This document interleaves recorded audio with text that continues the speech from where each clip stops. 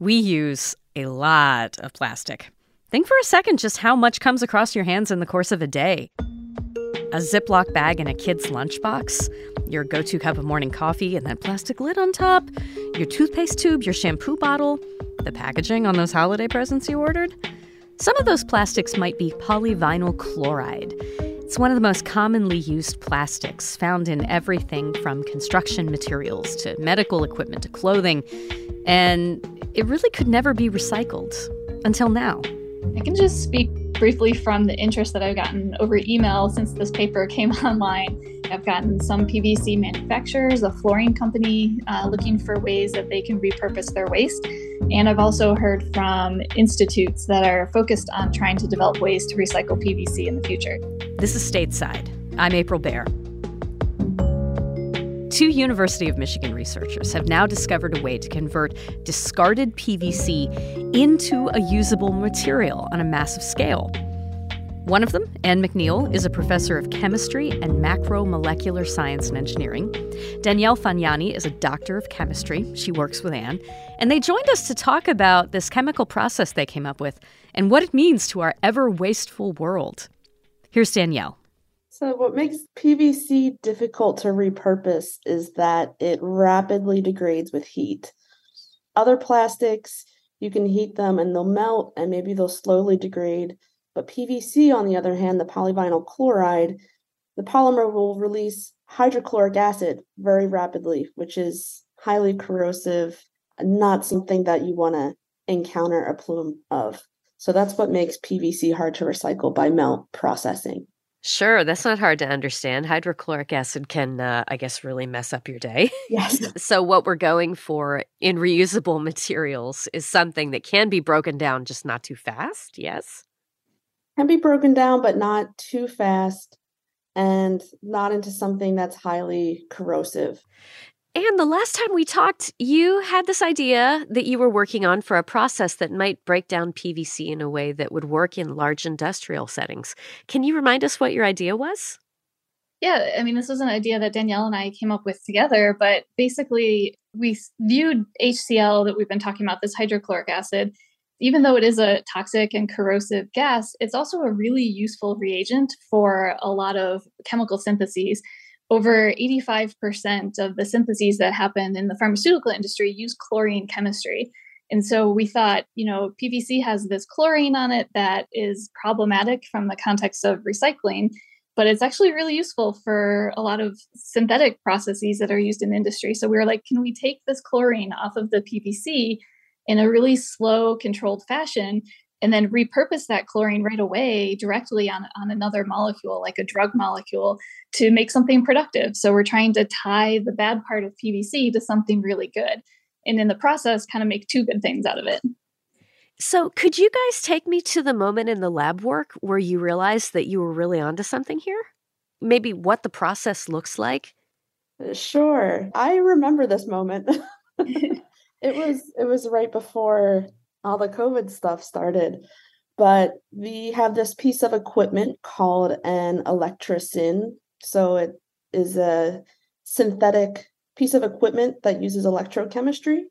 And we put PVC in and we put in the molecule that we were chlorinating and changed the configuration. And we saw that the PVC, the whole mixture was getting darker.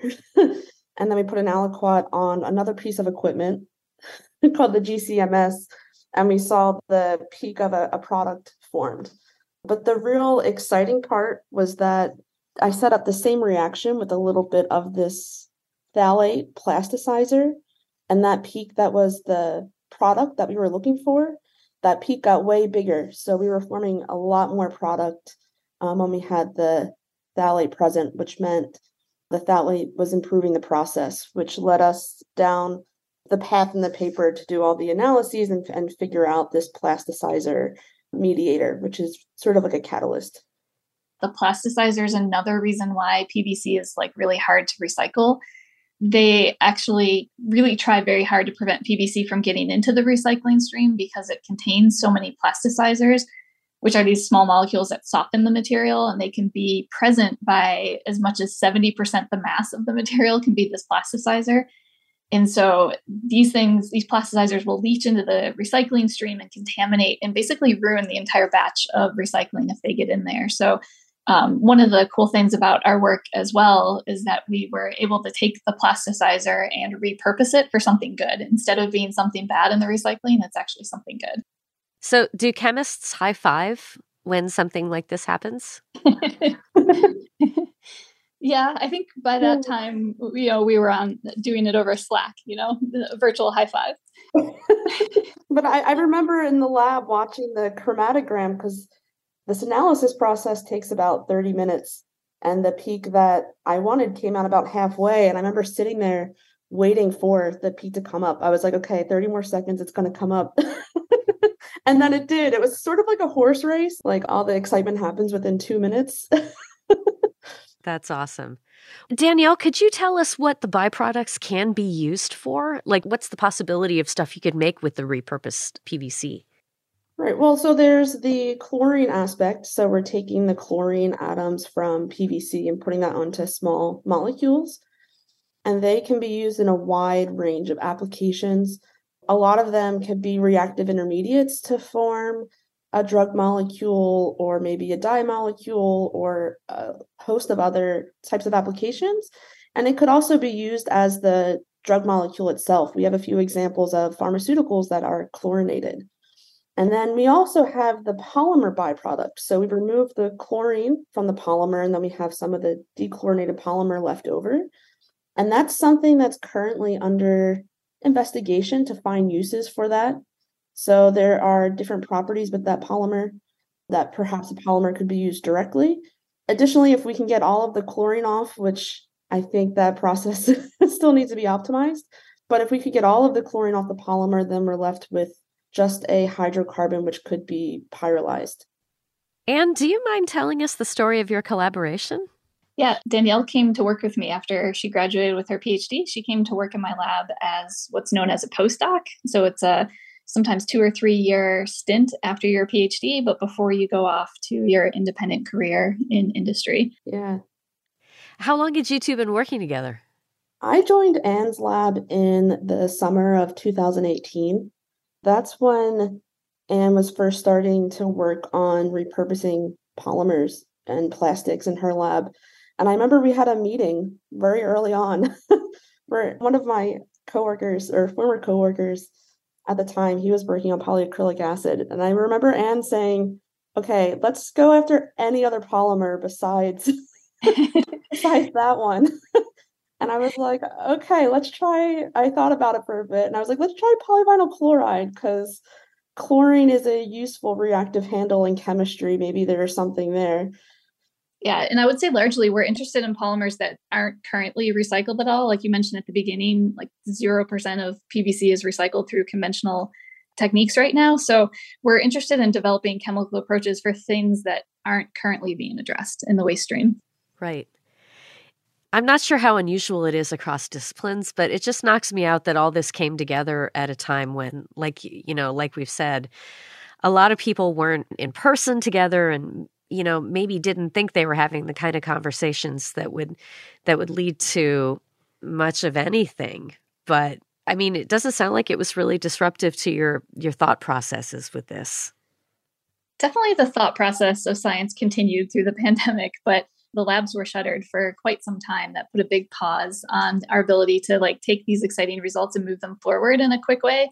So the project definitely took longer because of the pandemic, but from an intellectual standpoint, we were pushing it forward in our minds. And there was a lot of time before the pandemic that we were discussing PVC recycling and chemistry involved. So the actual lab work happened around that time, but there was also intellectual work that happened way beforehand and during the pandemic.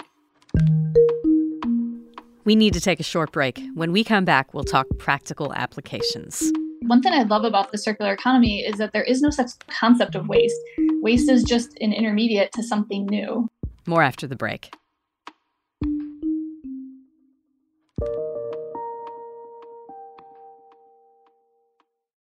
Support for the Stateside podcast comes from Kalamazoo College, offering a personalized education that combines critical thinking, curiosity, and creativity.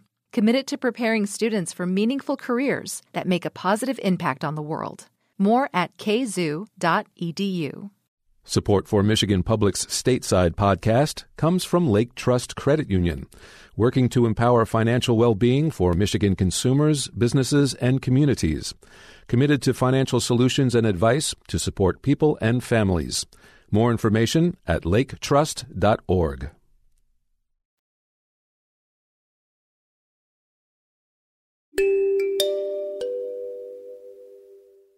And ever since the last time we talked, I have not been able to let go of this idea of how much plastic all around us, it just never gets recycled. Stuff like my car's dashboard. I don't know that that's ever going to get recycled somewhere. Or, a super random fruit cup that my daughter had at a party. And I don't know what's going to happen to that.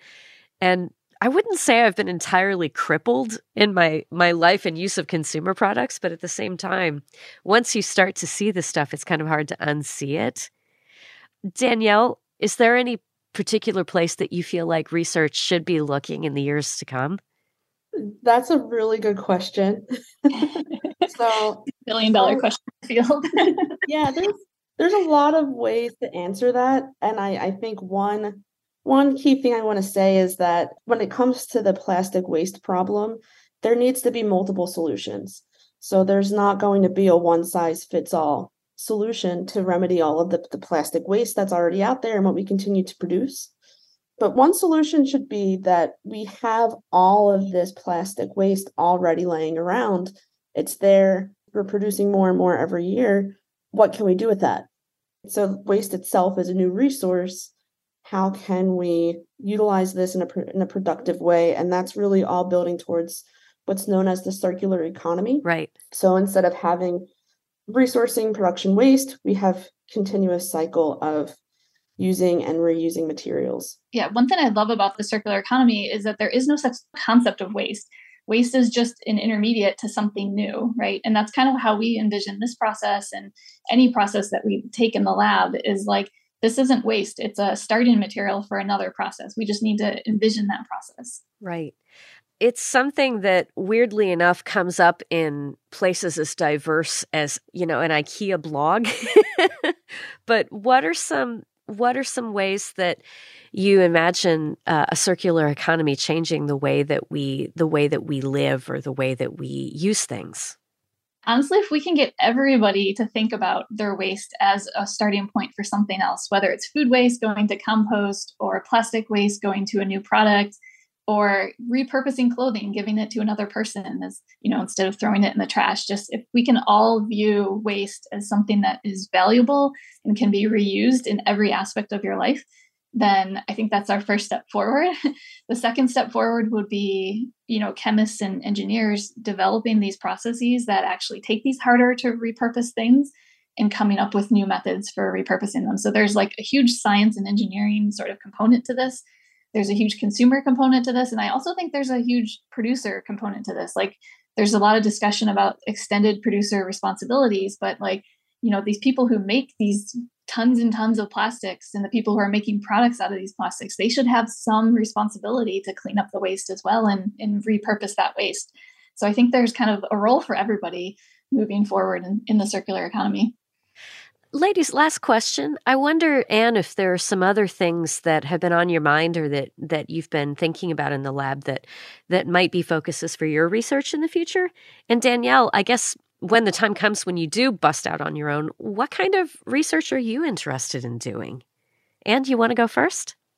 Sure. So one thing that I'm really passionate about these days is that, as you've highlighted in both of these highlights, is that we're thinking about ways of using chemistry to find value in things that are viewed as waste right now.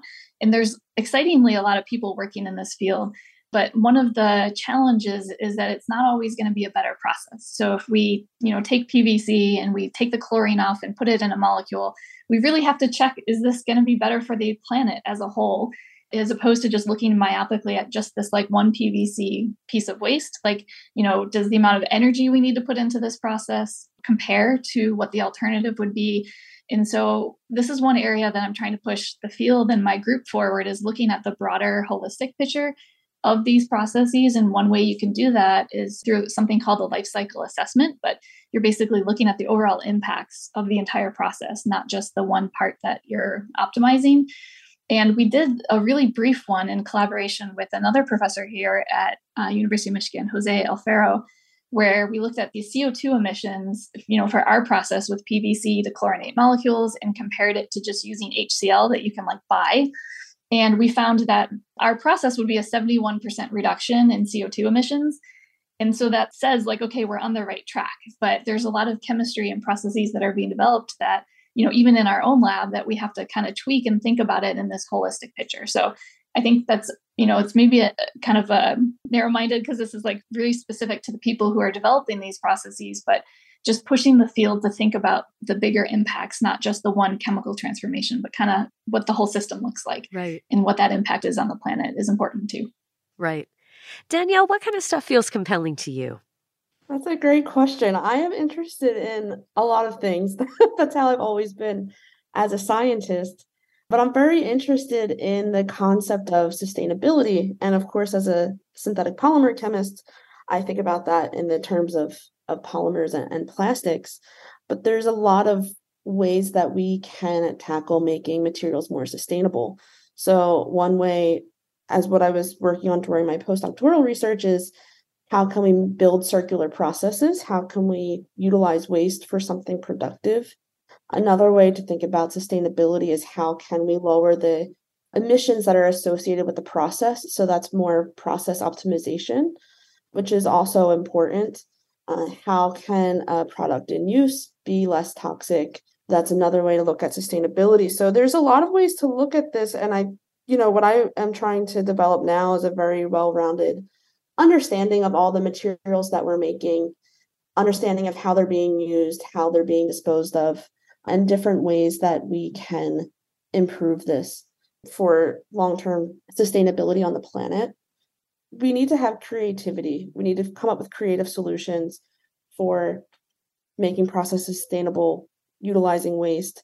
But this also has to be scalable and something that could be adapted on a large scale, ideally a worldwide scale. So understanding that more from an industrial setting is important as well. That's a great point, Danielle. I should point out too that the paper that we just published that you're highlighting is very early stage. It's not ready for industry yet. There's a lot we have to do, as Danielle alluded to earlier, but that's what makes my job exciting. And that's the Stateside Podcast. I'm April Baer. Today's podcast was produced by Ronia Kabansag. You can find full Stateside episodes whenever you're ready for more listens and more learning at michiganradio.org. Other producers on our show are Mike Blank, Mercedes Mejia, and April Van Buren. Our podcast editor is Rachel Ishikawa. Our executive producer is Laura Weber Davis. Music for the show comes from Blue Dot Sessions. Thank you so very much for listening today. We hope you're having a good December. See you next time.